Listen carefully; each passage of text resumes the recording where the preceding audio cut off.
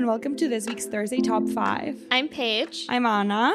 So, a little bit of sad news, but not really. This is our last episode that we're going to do for a little bit. Both Anna and I have plans to travel separately and together, and the art world does slightly slow down in the summer. Yeah, it was kind of hard to source for news this week.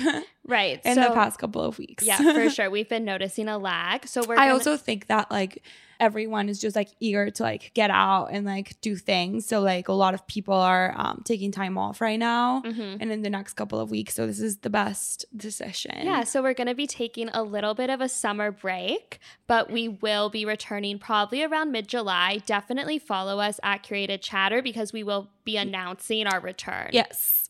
I think that's it for housekeeping news. Do you have any things you want to share? No, I'm just going home for a little bit, so I'm excited to be in LA. Definitely be checking out some art related events there. In LA. Yeah. That's fun. Yeah. What about you? Not really. I'm going to Boston, which will be cool. I'll probably go to the MFA in Boston, and I'm going to Connecticut for some art related things as well. And yeah, I don't know. That's it. That's all I have to say. Hopefully we'll have more to share after our little break. Yeah. Once again, it's super hot in our apartment and there's nothing we can do about it because our AC decided to break. So we're just recording in the I love our apartment so much, but we currently have no gas and no AC. So it's a little hot in here. And once again, I'm having a little bit of trouble concentrating just because I am profusely sweating. If we have a heat stroke mid-recording, this is why. But we're very dedicated, clearly. Anyways, I think we're ready to jump into the weeks for news for the week. It's starting already. This week's update comes to us from the Art newspaper, where it was announced that, quote, Interpol launches app to identify stolen art, and it has already been used to discover loot. So we thought this was a really fun update since we've been talking so much about art thefts, and we talked about a similar program that was launched in Italy last week. But Interpol launched an app to identify stolen art, and it has already scored successes during pilot tests by police in Spain and Italy. Yes, so the new app called ID Art allows users to check art against 52,000 works registered as stolen on Interpol's database. It also is a tool for collectors and museums. It's envisioned to be a tool for collectors and museums that will allow them to create inventories of their collection so that everyone has access to this sort of more complete database. Spanish police said last month in a press statement that they used ID Art to identify 3 Roman gold coins that had been stolen in Switzerland in 2012, acting on a tip-off from a London numismatist. Which we literally seconds ago learned means a coin specialist. Honestly, Anna added this headline to the list, and I thought she made a typo when I saw that word. Very funny word. It's an interesting one. They caught and arrested 2 people in Barcelona as they were trying to sell one of the coins, which together are worth around 200,000 euros. So it's already just big successes. Yes. And ID Art is available for free download from the Google Play Store and the Apple Store. I want to download it. I want to find something that's been stolen so I can make a discovery. I wonder if... So Interpol only works in Europe, right? Right. So does the app work globally? That's a great point. That might hinder my plan. Yeah. So maybe mid-July we will report back on this. Paige will try to download the app and we will maybe I'll find a coin. You never maybe know. She'll find a collection of coins worth 200,000 euros. Wouldn't that be exciting? But I think we're ready to dive in. Our first headline of the week comes to us from The Guardian, where it was reported that, quote, L'Arc de Triomphe wrapped, Christo's dream being realized. Work will begin next month on L'Arc de Triomphe wrapped, a 14 million euro installation at one of the world's most recognized monuments as a posthumous project planned by the artist Christo. So the project is a realization of a dream spanning almost 60 years for Christo and his French wife, Jean-Claude, who first drew up plans to wrap the Arc de Triomphe in 1962 while renting a small room near the monument. According to the couple's nephew, a photo montage of how it would look was finished, but they never proposed actually doing it because they thought that they would never be able to get the necessary permission to actually wrap up the monument. This is the perfect example of like, you'll never know if you don't try. So like, or if you don't ask. Exactly. They should have asked sooner. Getting a little aggressive. The arc will be covered in 25,000 square meters of recyclable fabric fixed with 3,000 meters of red rope, which is also recyclable. So it's a very eco-friendly intervention. Yeah. What is also great about the extensive planning is that the project is just as the artist wanted and does 100% an authentic work. Right. So even though the artist is no longer alive, it's just dark. Like, what? I think it's touching. Okay, yes, but they could have literally asked sooner. Yes, but it actually gets even worse because the idea was revived in 2017 when the artist was still alive and it had been approved by the committee that oversees all public monuments. But because of COVID, it was canceled and Christos actually died due to COVID complications. We're allowed to laugh about COVID because we're COVID survivors. So Christo was alive at the time, said he had barely 18 months to draw up the concrete details of the Arc de Triomphe project, which is atypical for the artist who had 10 years for the Pont Neuf and waited 26 years to the gates of Central Park in New York. So definitely a lesson in patience. Yep. I can't imagine waiting I'm not even 26. Like, I can't imagine waiting 26 years to do something.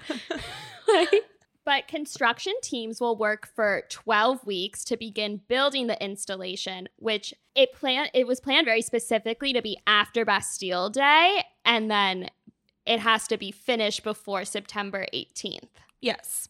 And like most of Christo's work, it will be temporary. So on October 3rd, work will begin to remove the wrapping in time for the November Armistice Day ceremony. So it's like they just squeezed it in. Yes. It's interesting because they did approve it, but they only approved it to not coincide with an event that involves the Arc de Triomphe. Yeah. So it's like you can do it as long as it won't be photographed like heavily during that time. Events. But another really interesting fact about the project is that it's going to receive no public funds and has instead been entirely funded through the sale of Christo's preparatory studies, drawings, and collages of the project, as well as scale models, works from the 1950s and 60s, and original lithographs on other subjects. So they really his estate put a ton of effort into getting this project done. Oh no, I guess we're both not going to be in Paris during this time. Unfortunately, we will be unable to attend.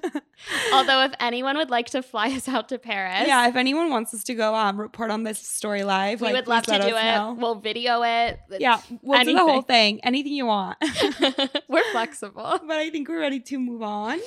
Yes. Headline number 2 for this week comes to us from Hyperallergic, which never disappoints on some more interesting headlines, this one being no exception. Quote, people want Jeff Bezos to buy the Mona Lisa and eat it. So a growing number of people online are urging the world's wealthiest man, Amazon founder Jeff Bezos, to buy Leonardo da Vinci's famous Mona Lisa painting and eat it. So an online petition was posted by Keane Powell and has already been signed by over 4,500 people, and it is titled, quote, we want Jeff Bezos to buy and eat the Mona Lisa. And the actual petition consists of only one sentence, which is kind of strange because I feel like a petition is normally I think of a packet of demands. But the one sentence reads, quote, nobody has eaten the Mona Lisa and we feel Jeff Bezos needs to take a stand and make this happen. It also is very weird because it's not an alt cap, or it doesn't have anything capitalized. Right. It's all lowercase, which is a so statement in and of itself. Exactly.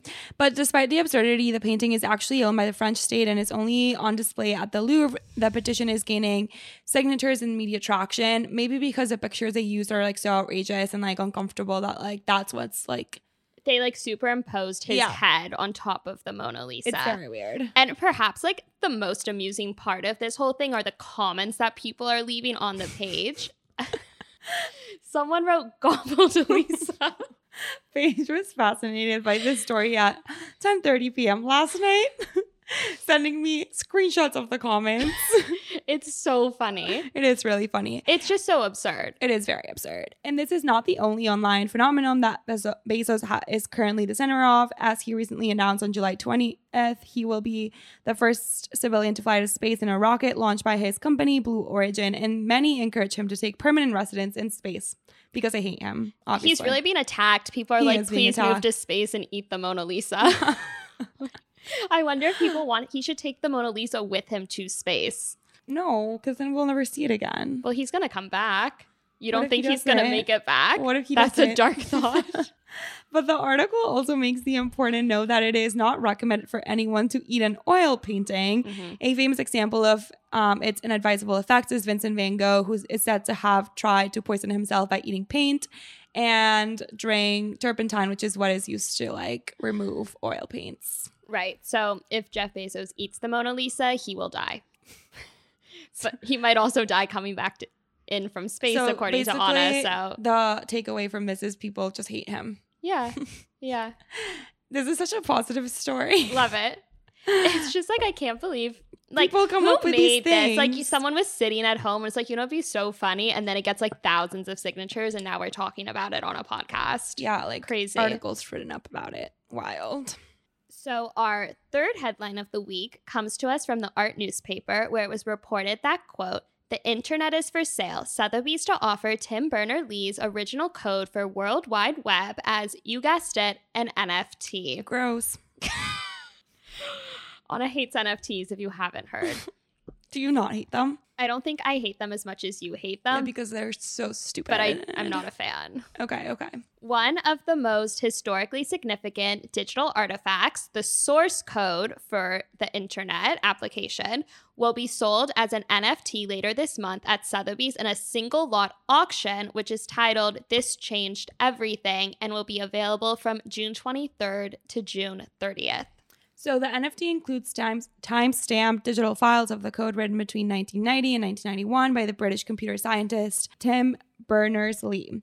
It was this code that formed the basis of the world's first hypermedia browser, allowing users to create and navigate links between files across a network of computers, so the internet. Right.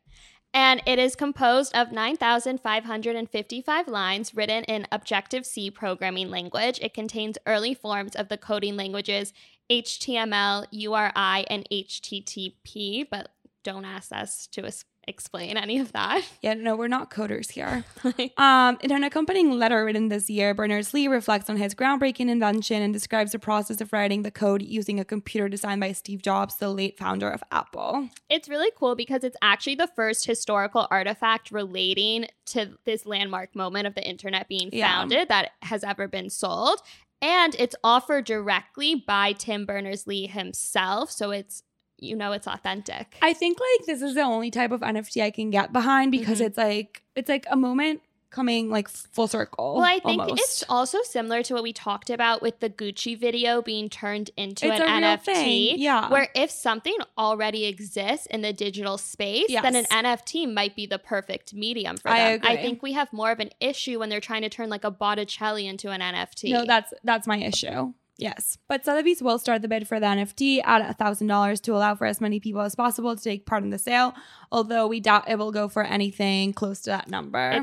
It's not going for $1,000. It is kind of exciting, though, to say that, like, maybe people just want to bid on it. Like, we can probably bid on it. I could bid $1,000 on it. Yeah. Like, why not? Why not? We're not going to have to buy it because someone's going to bid for sure at least $10,000. Right. And then $100,000. So I think it will gain traction, hopefully. Yes. Apparently, the creator of the internet is very opposed to, like, the current direction the internet has taken in terms of privacy. And in 2018, Berners-Lee launched Inrupt, a company founded to decentralize the web and give users back control of their personal data. Oh. Isn't that crazy? That is crazy. He created like an anti-web after creating it.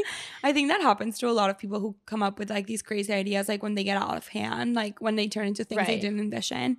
But who could have envisioned like the internet? No, it's insane. In support of NFTs, Berners-Lee said, quote, "It feels right to digitally sign my autograph on a completely digital artifact. NFTs, be they artworks or a digital artifact like this, are the latest playful creations in this realm and the most appropriate means of ownership that exists. They are the ideal way to package the origins behind the web." So he's very pro NFT, obviously. I don't like him. Canceled. And the sale will benefit initiatives that Bernard-Lee and his wife support. So it's going to charity, which is always so great. Yes. Oh, speaking of charity and Jeff Bezos, his ex-wife is selling or giving away like all of her money apparently to different, like I read an article just now, different charities, or not charities, but like museums and things around the world. And the Harlem Museum here in New York just got like a huge grant from her, which is super exciting. But I digress. That's not important. We can move on to our fourth headline. No, but that's very interesting. Yeah, very just interesting. Throw it She in said there. she will donate everything up to the last penny, which I doubt, but it's easier said she's one than of the done. richest women in the world. Oh, and she also actually donated a lot of money to Aggie Gon's initiative, Yes. Arts for Justice, which is very cool. Which we love. Yeah, we love. Moving on, the fourth headline of the day is also kind of an update since we recently talked about Notre Dame, and it comes to us from ArtNet News, where it was reported that, quote, Notre Dame raised almost $1 billion after its devastating fire, but now the church says it needs more. French authorities revealed that Notre Dame is scrambling to pull together another 5 to 6 million euros, which is about $6 to $7 million to renovate the cathedral's interior. And this is because when the pledges of around 825 million euro, which is about $967 million, first rolled in from billionaires, including Bernard Arnault and Francois Henri Pinault, the government passed a law limiting the use of funds to structural restoration and conservation. So nothing that was like additional for like aesthetic purposes. Mm-hmm. And now, in addition to restoring the historic 13th century building to its former glory, the church also wants to add new interior lighting and sound system. They want to revamp the tour layout and install new furniture for visitors. So they're trying to like do more than was previously there. Yeah, and a spokesperson for the church said that these updates are meant to, quote, bring the cathedral into the 21st century while ensuring the preservation of its identity in the spirit of the Christian tradition. And today, even with the outpouring of donations that followed the devastating fire, it remains unclear what portion of those promised gifts have actually been received. Yeah, and something that is super interesting is that many of the largest donors have been very slow to make good on their pledges compared to those who gave more modest amounts. And, that is interesting. And it just like feels a little iffy. Feels wrong. Yeah. But to help drum up additional funds, American nonprofit Friends of Notre Dame de Paris is encouraging would-be donors to sponsor individual objects in need of conservation, such as the gargoyle statues. I wonder if you got a plaque. I don't know, but that'd be kind of cute. Wouldn't that be cute? I feel like that would really encourage people to like be able to put your name on Notre Dame, but maybe like they're a little opposed to that. I don't know, but I think like it's a good idea. That's what they do in Rome when like Fendi revives the Trevi Fountain. Mm-hmm. Or even like, what's it called? Like, you know, like how they do sometimes on like the pavement where they like inscribe names and like little brick like things. You get a brick. Yeah, that also would be cool. That would be cute. Notre Dame expects that artists will also donate their time to help rebuild the crown of thorns reliquary box and to construct a new tabernacle, among other projects. The French government is still hoping to reopen the cathedral to the public in time for the 2024 Olympic Games in Paris. So hopefully that will still be able to happen. It does make sense that they want to like revamp the touring too, because whenever there's an Olympic Games in a city, the tourism just like exponentially increases. I agree. It's also like everything in this article makes sense. It's just like, I think when donations first started coming in, but also when donations first started coming in, people were like, oh, $1 billion is a lot, but like we don't know how much they've actually received. Mm-hmm. We will never know if it's like half of that they received and that's why they're short of funds, if like large donors are being slow. So like there are a lot of things at play here, and it also makes sense that like if they're going through a renovation right now and like the cathedral is closed, like they would want to like do everything in one they're not going to want to have to close it again in 3 years. Exactly. That's a great point. Yeah.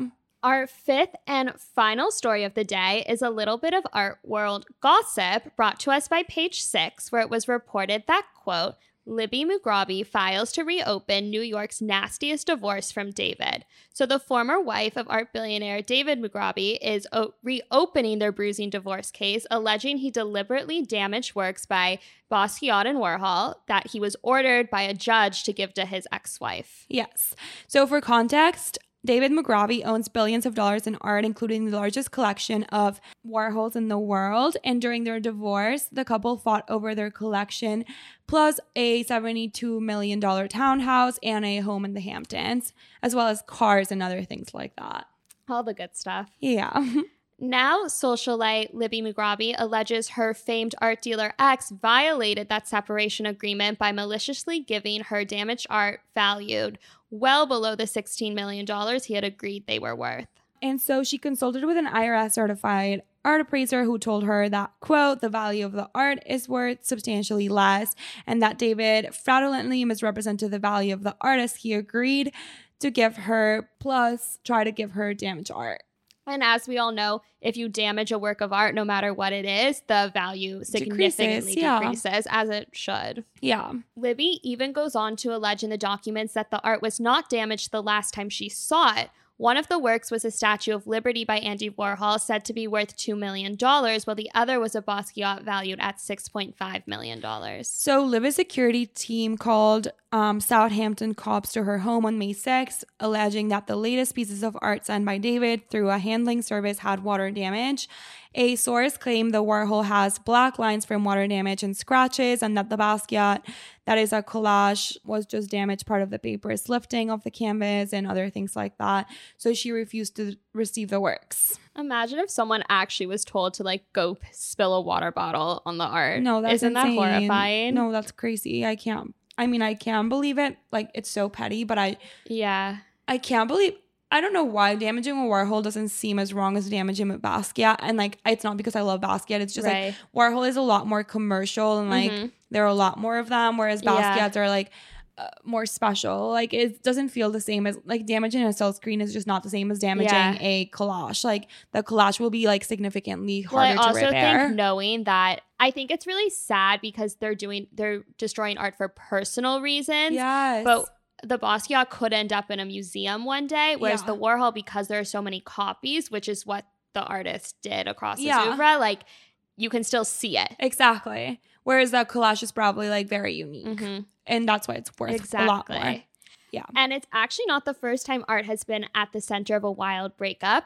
During the divorce, Libby testified the exes once physically wrestled over a $500,000 Keith Haring sculpture. However, it is important to note she previously received artworks by Richard Prince and Damien Hirst from David without incident. So they've been able to successfully transfer. Imagine sitting in court and being my ex-husband and I were wrestling over a $500,000 sculpture once. No. And then he threw a bottle of water at the Warhol and Basquiat that are meant to be mine. Really tragic. It's so crazy. What do the cops that go to her house think? They're dying. And on that note, I think we're ready for our emerging story. Yes, we must share this emerging news story, which comes to us from the Wall Street Journal, where it was reported that, quote, the city that never sleeps wants a nightlife museum. City officials are calling for adding another niche museum to the already eclectic mix that is spread across the city in an effort to chronicle and celebrate New York's nightlife legacy. And this could not be more perfect because as of 3 weeks ago, all nightlife in New York has been allowed to reopen. Yes, and as of Tuesday, so 2 days ago, all New York restrictions have been lifted. It's so crazy. I went to Cha Cha Matcha and no one had a mask on. That is true. She was very shocked by this. Well, even the people working there. I know. It's crazy. I'm still wearing my mask. I feel kind of uncomfortable. I think when you're inside, I got my keratin treatment yesterday and everyone at the hair salon was still wearing a mask. Yeah, exactly.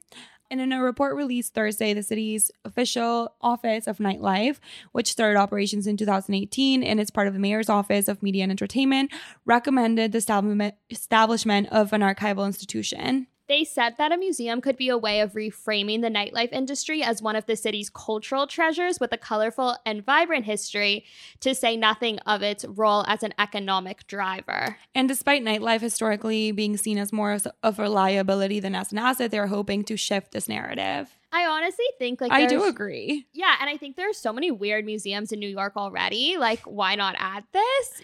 Yeah. Like, it could be really fun. Well, I think nightlife is like actually such a big part of culture, like especially when it comes like talking about Keith Haring and Basquiat and Warhol, like their whole thing was nightlife. Right. Like they ran like all of the like salons, all of them, like the machine, like all of those things like were such a big part of who they were as a group and like what their art stood for. So like it would make sense to have something like this. And there's honestly amazing photography from like from nightclubs that like back in period. the day in New York, which would be so cool to see like all together as an exhibit. And I'm sure like there are other things that we're not thinking about that like even like the clothing could be so cool. Yes. There are so many things you can do. I think like this is a great idea. Do a visit. Yeah. For sure, right? Definitely. But I think this is it. And we're super sad it's our last episode for a bit, but like we think it's for the best. And we'll have so much content and life updates to bring to you in a month. And we will be fresh and ready to go. And hopefully our AC will be working by then. So we won't be dying. Yes. Thank you so much for listening. And as Paige said at the beginning, please follow us at Creative Chatter so that you can like know when we're coming back exactly. And just we will be posting updates. Just to stay in the know. Yes. Thank you. Bye.